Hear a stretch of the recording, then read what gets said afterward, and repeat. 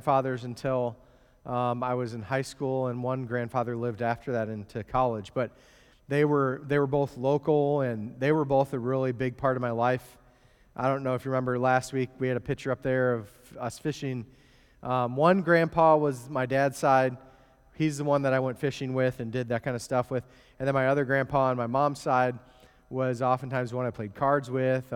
He would come to my sporting events. We ate out to dinner a lot together. But he was a really important part of my life. Did any of you have a real influential grandfather? Doug, you did? You still have one. That's awesome. Anybody else? No grandpas? All right. Well, my grandpa was awesome. And, he was a very patient man. Sometimes he could be short with me, but that was probably because I deserved it. But I remember one time we were fishing, and I had cast my line out. And did anyone here ever fish with the old Zebco fishing pole? The one where you push the button and you throw it out, and then all the line is like inside of this housing. Remember that, Chris? Chris is nodding, yes. Okay. Jack, you don't know what I'm talking about? Okay. I didn't see you nodding, so I was making sure you're following along. Big nod. Thank you very much. So I had this Zebco pole, and my grandpa always told me not to fiddle with the thing, but man, I got to fiddling with that thing, and I somehow found a way to unscrew the little cover by, accident, right? And so, man, I got that cover off, and there was a rat's nest of fishing line. It was like a spring. I took that off, and it was like, and it kept coming. And there was no way, it was like a jack in the box. Once it got out, it was impossible to get back in. I'm trying to squash it in. So my grandpa didn't see me, so I got it back in and screwed it back on. What do you think I did then? I tried to cast it. And of course, it was like, and Grandpa looks at me, he's like, what happened? I'm like, I guess I got, a snag there. He looks at me, he goes, okay, well, let's look at the pole, and it was obvious I had taken the thing off, and it was a rat's nest, and it was a big mess. And Grandpa said, he's like, he's real patient. He said, well, let me help you. We can get it, we'll untangle it. I said, no, I want to do it, right? I knew I caused it, so I wanted to do it, show Grandpa that I could fish on my own. And so he said, are you sure? Because it's real hard. So, yeah, I want to do it. So I remember I fiddled that thing for about 30 minutes, and I think I made it worse, as often happens when you mess with a rat's nest on a fishing pole. And so it was worse than before, and so my grandpa looked over and just kind of laughed at me. So we sat down, and he showed me how to kind of patiently pull the line through and straighten it out. And about 20 minutes later, we had it all fixed and reeled it up. And so we got it fixed up. And I was thinking about that today as I was getting ready for this sermon today, about how oftentimes God gives us a pathway on which to walk. I've been talking about this pathway concept for the last couple weeks. And God's pathway is always good. His path is always, always, always the right path. How do we know that? Because of who God is. God is good. He's perfect. He's righteous. If He says something is supposed to be done a certain way, it's to be done that way, and to do it that way is always the best possible way to do it. So oftentimes, unfortunately, like I had done with my fishing line here, we see and know the path that God calls us to walk upon, right? But sometimes, I know y'all don't do this, but sometimes other people, they decide I want to go on this path, right?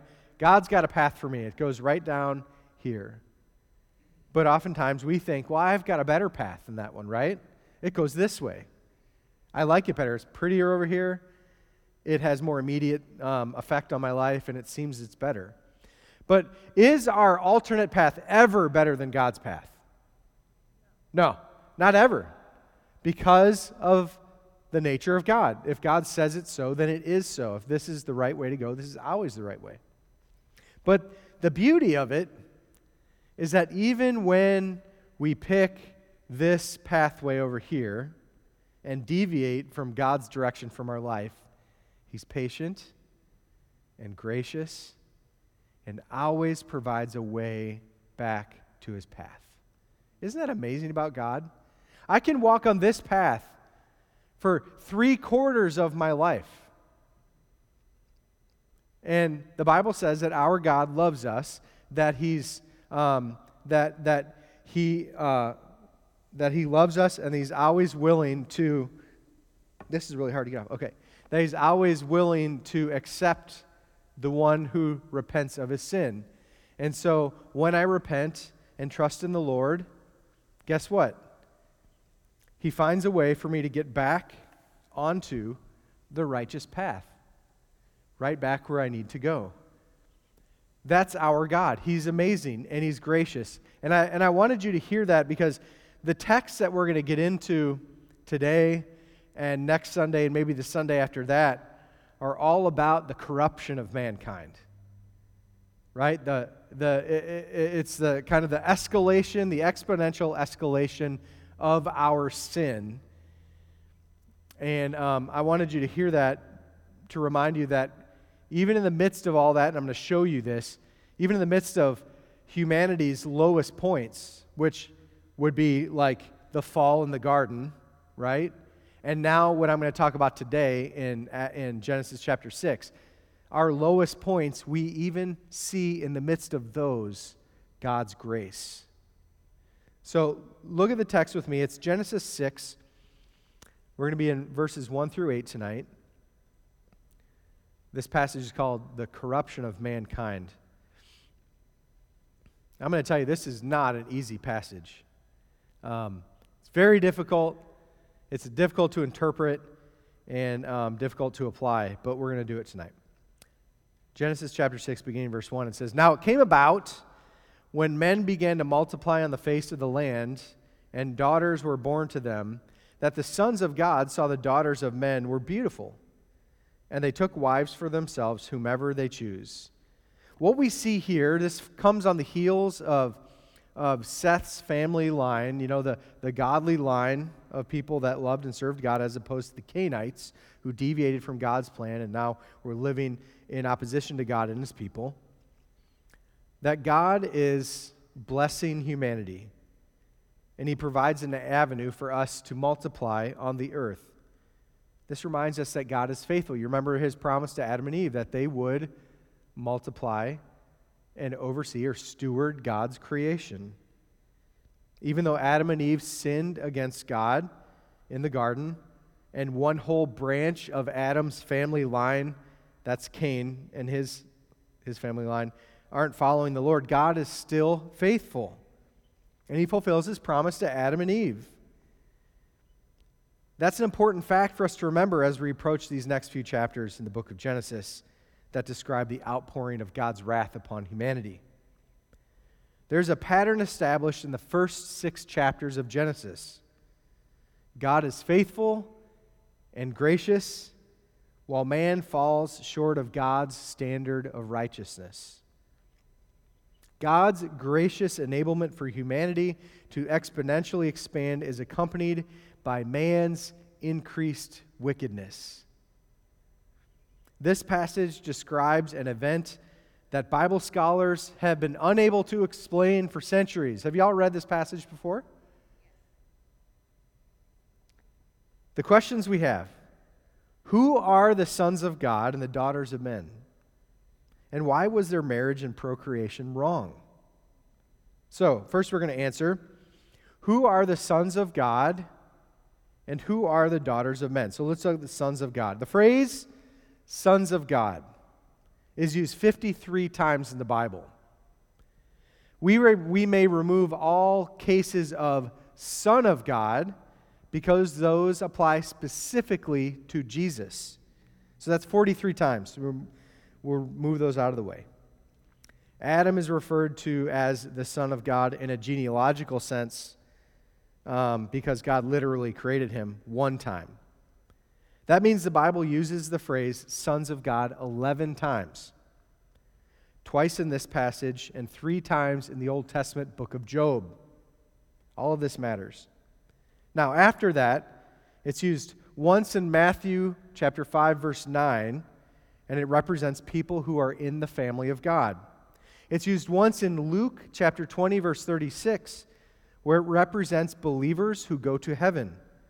It's used once in Romans 8:14, where it represents those who follow the Holy Spirit. Once in Romans 8:19, where it represents all Christians who will be revealed at the end of the age. It's used once in Galatians 3:26, where it represents Christians who are God's children. So, when the phrase sons of God is used in the New Testament, it always refers to Christians. What about the usage of the phrase in the Old Testament? That's what has bearing on our interpretation tonight. We have 2 uses of it here in this passage and 3 usages in the Old Testament book of Job. Now, both of these passages are difficult to interpret. There are 3 primary conclusions about the meaning of the phrase sons of God. First one is they are angels. The second is they are human judges or rulers. The third is they are descendants of Seth. Now, Bible-believing, born-again people believe each of those options. So this isn't something that should cause any kind of division in our church. I'm going to explain an argument for each of these, okay? And then I'm going to tell you what I believe. So number 1, the first view, the sons of God mentioned here are, in fact, angels, eventually fallen angels. This view purports that the sons of God are angels who left their appointed realm in heaven and married and thus procreated with human women. Their unnatural sexual union produced Nephilim, which we'll read about a little bit, whose notorious deeds increased the wickedness prevalent on the earth at this time. It is assumed that in the earliest Jewish exegesis, also through the author Josephus and the Dead Sea Scrolls, as well as the New Testament passages of 2 Peter 2:4, Jude 6 and 7, and the earliest Christian writers, Justin, Irenaeus, Clement of Alexandria, Tertullian, and Origen, all believed in this particular view. This happens to be the view that's been held the longest in church history, that phrase, sons of God, are in fact fallen angels. Now, proponents of this view also refer to 2 other Old Testament and 2 New Testament passages to support it. Job 1:6 says this, "Now there was a day when the sons of God came to present themselves before the Lord, and Satan also came among them." And then Job 2:1, "Again there was a day when the sons of God came to present themselves before the Lord, and Satan also came among them to present himself before the Lord." Both passages indicate that the sons of God mentioned here are angels who have come to present themselves to the Lord. Several Old Testament passages indicate that God's heavenly host often gathered around his throne and presented themselves to him. If you're writing notes, you can see 1 Kings 22, Jeremiah 23 and 22, and Psalm 89, verses 5 through 7. These passages describe this event. So proponents of this view believe that 2 New Testament passages describe Genesis 6. They are this, 2 Peter 2:4. "For if God did not spare angels when they sinned, but cast them into hell and committed them to pits of darkness reserved to judgment." And then Jude 6 says, "And angels who did not keep their own dominion, but abandoned their proper abode, he has kept in eternal bonds under darkness for the judgment of the great day." Thus, these angels who committed these heinous acts with women have been put into hell, awaiting the day of God's judgment for their actions, which are described in Genesis chapter 6. Now, this view does have a couple weaknesses. At this point, Genesis does not discuss angels. Only Satan is mentioned thus far in the Word of God. This passage is concerned with humanity. So we look at the passage in the context of the message here. Excuse me. It's concerned with humanity and our wickedness that compelled God to judge the world. There's no biblical evidence that procreation is a trait of angels, but angels are able to take human form, as they did, and eat food, as they did in Genesis chapter 18, when Abraham hosted 3 angels outside of his tent. Angels, however, are spiritual beings, which we find in Hebrews 1:7 and 14. Jesus asserts that angels do not have sexual relations like humans He says that in Matthew 22, verse 30. So that's the first view. Now the second view, that sons of God are human judges or rulers. The word used in the phrase sons of God, that is translated God, that word in Hebrew is Elohim. Now, Elohim is used elsewhere in Scripture and in the Old Testament, specifically Psalm 82:1 and 82:6, to refer to rulers. So isn't just translated God, it can also be translated rulers. And these rulers that are mentioned were polygamous warriors who acquired large harems by coercion. They produced children and generations of fierce warriors known for their cruel tyranny. These rulers probably came from Cain's family line, which founded city organization, polygamy, and violent tyranny. Now, this particular view also has a couple weaknesses. This interpretation relies on an obscure interpretation of the word Elohim. I think it's a stretch. Polygamy and coercion are referred to in this view and not directly mentioned in the passage, so I think they're reading into the text. Now, the third view is that the sons of God are godly men from the line of Seth, as opposed to Cain. This view describes how Seth's and Cain's family lines intermarried, which results in a community of unprecedented wickedness. Now, this interpretation fits well in the context of this passage, which describes Seth's family line and doesn't end until Noah's death in Genesis 9:29. So it's kind of wrapped inside of Seth through Noah. The phrase sons of God may also be interpreted as godly sons, which would be a proper description of the Sethites. The Old Testament often refers to Israelites as the children of God. Deuteronomy 14, Exodus 4, Psalm 73, and Psalm 80. This might not be an appropriate conclusion because of God's covenant, however, which has not been instituted yet in this part of the Word of God. It's much later when he calls out Abram. And then let's talk for a second about the daughters of man. So you have the sons of God. The way that you interpret that phrase is also going to influence how you interpret the daughters of man. If the sons of God are fallen angels, then the daughters of man are women, any human being, any female human beings. If the sons of God are tyrannical rulers, then the daughters of men could be really any women. If the sons of God are the Sethites, then the daughters of men would be the Cainites, showing an intermarriage. So the question is, which one do I believe?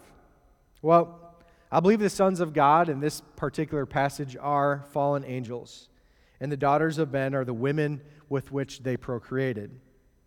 When we consider this phrase used in the context here, and we consider that and investigate that along with Job 1:6 and 2:1, interpreting it similar in Genesis 6 seems the most appropriate. So why I like that is because we're using the Bible to interpret the Bible. So the way the phrase is used in another Old Testament passage would be the same way that it's used in this Old Testament passage. And so that's one of the reasons why I think that one is a better view.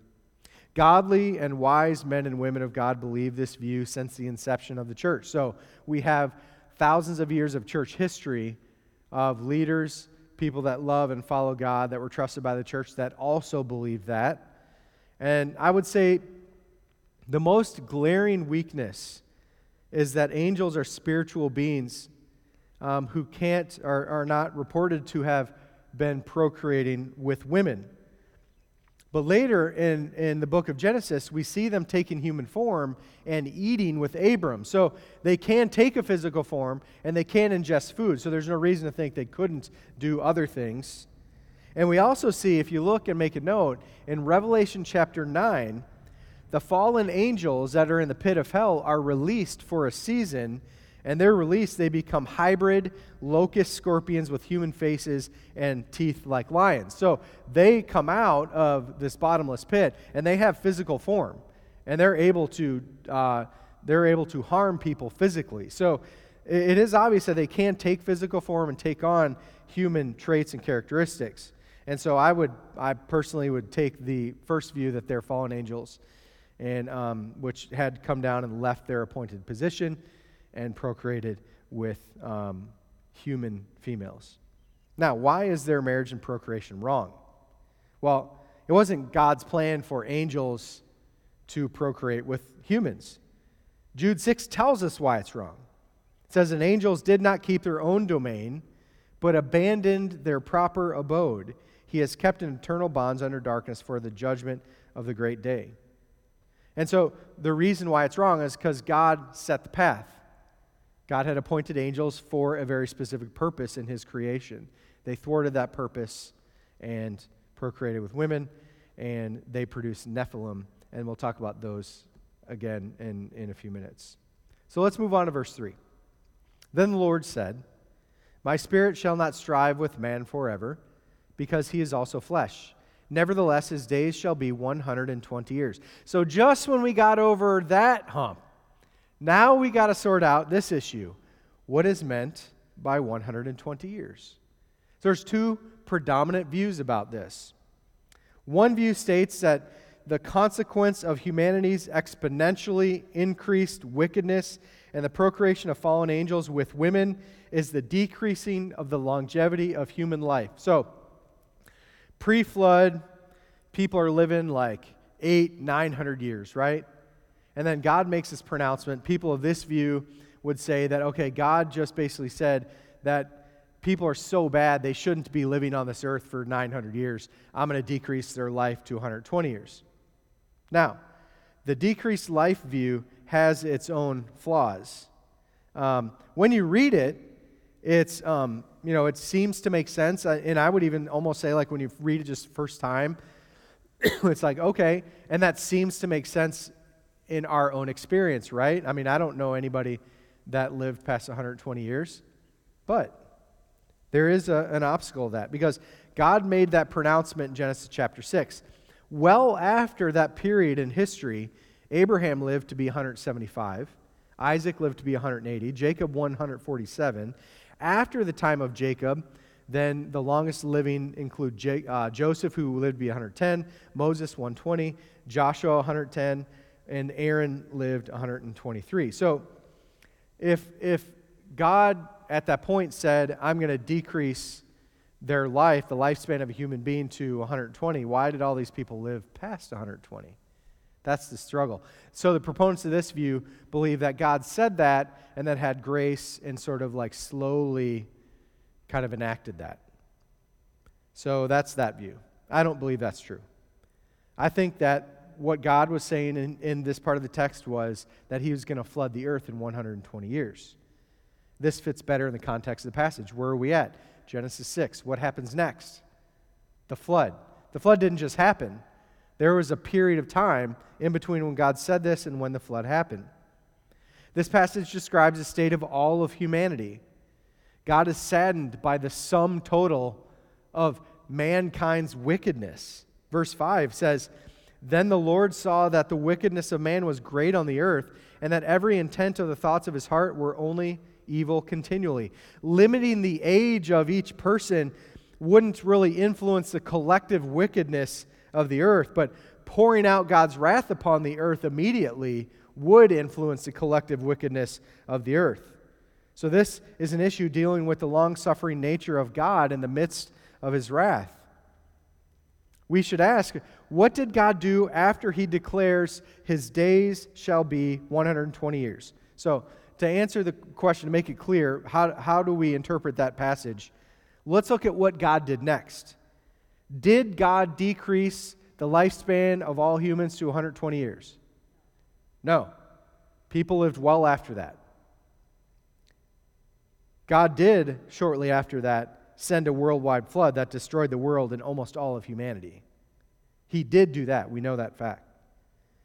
We don't have a timeline recorded in Scripture describing when God did this, when God said this, and when he sent the flood. But the passage of 120 years certainly would have fit in the context and the timeline we have in Scripture of Noah's life. Look at verse 4. "So the Nephilim were on the earth in those days, and also afterward, when the sons of God came in to the daughters of men, and they bore children to them. Those were the mighty men of old, who were of old men of renown. So it's interesting that the word Nephilim also has its own unique translation issues. So, what's really funny is, when I prepare a sermon, I use several different, texts in addition to studying the original language to exegete the meaning of the text and to be able to apply it to our lives. And I have, 3 or 4 critical commentaries that I read over. And what's really funny is all the ones I read, Genesis chapter 6, the introduction for verses 1 through 8, this is probably one of the most difficult texts to teach. And I'm like, oh, here we go. So it took me a long time. I thought it was very interesting. So we're on now the third difficult thing for us to interpret. The name Nephilim is a transliteration of the Hebrew word. So it's not like there's a Hebrew word that they translated into the word Nephilim. That's if you were to say the word in Hebrew, that's how it would sound. That's a Hebrew word, Nephilim. It comes from the phrase fallen ones. Don't you think that's very interesting? It can also be translated into the word giants. So if they're not using it as a proper noun, they just use it's translated into the word giants. Now that's important to remember because the word Nephilim is mentioned in Numbers chapter 13, verse 33, which is very interesting because all the Nephilim who would have been alive before the flood would have died in the flood. So how could they be also mentioned in Numbers 13:33? That's easy for us to answer. In Numbers 13:33, the Israelites had sent spies into the promised land to tell them what it was like. And the spies came back, and there were 2 righteous men who said, we can do this. This is God who gave this to us, and we're going to do it. Joshua and Caleb, right? What did the other one say? Oh, we can't go there. The place is full of Nephilim. Now, we know that Nephilim wouldn't have still been alive, and their family line wouldn't have carried through the flood because they would have died. So that word there is interpreted giants. There's giants in the land. They're huge. We can't go in there. So that word was used by the Hebrew spies to scare the Israelites. They were afraid to go to the land, so they used a word that would strike fear into the people. There's Nephilim over there. We can't go into the promised land. And unfortunately, they won the day, but eventually they did go and take the promised land. So I think the Nephilim here in this passage in Genesis 6 are the offspring of the fallen angels that procreated with women. Now, what in the world does this have to do with you and me? Right? This is the Word of God, so this can be applied to our lives. The truth is, what I see here is that deviating from God's path is always wrong. We talked about that in the introduction. He set a path for us, and that path, even if it's not straight or appears to be the best way to go, because of God's nature as our Creator, as being perfect and loving and good, the path that He has for us is always the right path. Sometimes in life, the right path and alternative path are hard to figure out, right? Do you ever find yourself in life trying to sort out between 2 decisions and you don't really know what to do? That happened to me once. Darlene's going to laugh about this because I'm sure she'll remember. Me and my buddy Rick went canoeing, and I'm a Yankee from Iowa, and he grew up in St. Pete, so I think he probably should have known better, but we're out in an area that was saltwater, so it was affected by tides, and we're kind of in these backwaters, so we decided to go canoeing, and we go out and we canoe for about an hour. Well, we get out where we're going, and we notice, it's starting to get dark, so we need to come back. Well, we decided to come back, and we had the way that we came, and then we have a way that looks like a shortcut. Well, we decide, let's take the shortcut. This is cuts the island in half. We won't have to go as far. Well, guess what happened while we were out for that hour? The tide changed. Have y'all ever been out somewhere when the tide changed? Mr. Ed, Miss Ben's poking at you, just so you know. In case you couldn't see her. I just wanted to make sure you saw that. So we get out there and we start coming back. Well, the water left that place in 20 minutes. So when you're in backwater and the tide changes and all the water goes away, you know what you're left with? Muck. Anybody in here ever been stuck in muck before? You can't just walk on it. It's like a stinky quicksand, right? You push your feet and they just go down. So me and Rick, taking our shortcut, that took us an extra 2 hours, we had to crawl on our bellies and drag the canoe. And I've never been so happy to get to a body of water in my life. I'm like, finally, water, we can float. And we did make it back to our campsite. But the path that we took, it made us stinky and took away all our energy, and it took us away from the right path. And that's kind of what happens when we deviate from God's path, isn't it? It kind of makes us stinky. It covers us with our sin. It separates us from God. It's never easier. Even if it's easier for the short term and the long term, sin, it's never good for us because God didn't design us that way. That's why God gave us a righteous path. And so even we can see here, as humanity's corruption increased, by God's grace, we have an opportunity through Jesus not to be corrupted, to walk on the righteous path. All right, so let me give you the next half here. We're going to talk about the reason for the flood. It says, verse 5, "Then the Lord saw the wickedness of man was great on the earth, and that every intent of the thoughts of his heart were only evil continually." Verse 5 is a horrific description of the state of humanity. Think about this. Just a few generations after the fall. Every intent of the thoughts of his heart was only evil continually.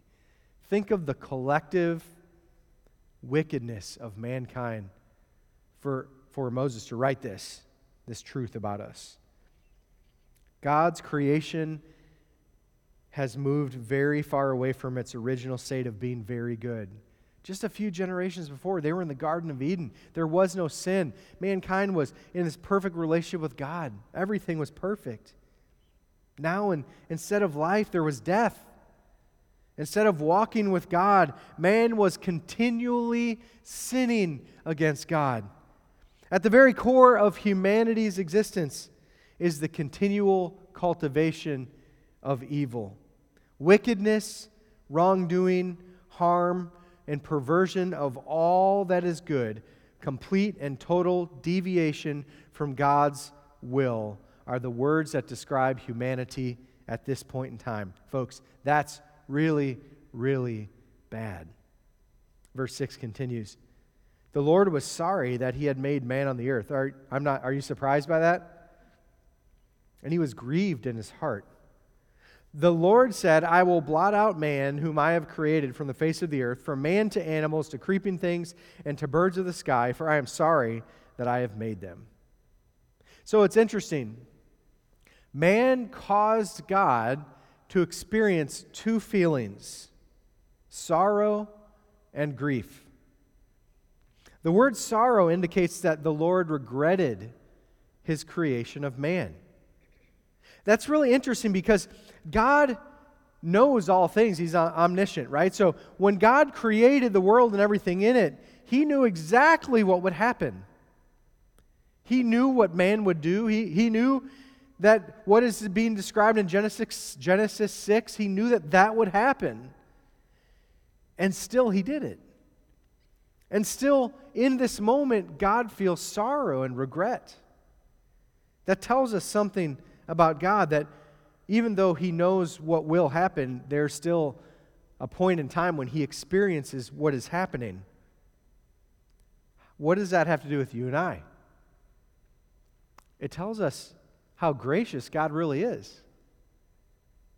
That he created us knowing what we would do. That he loves us in the midst of our sin.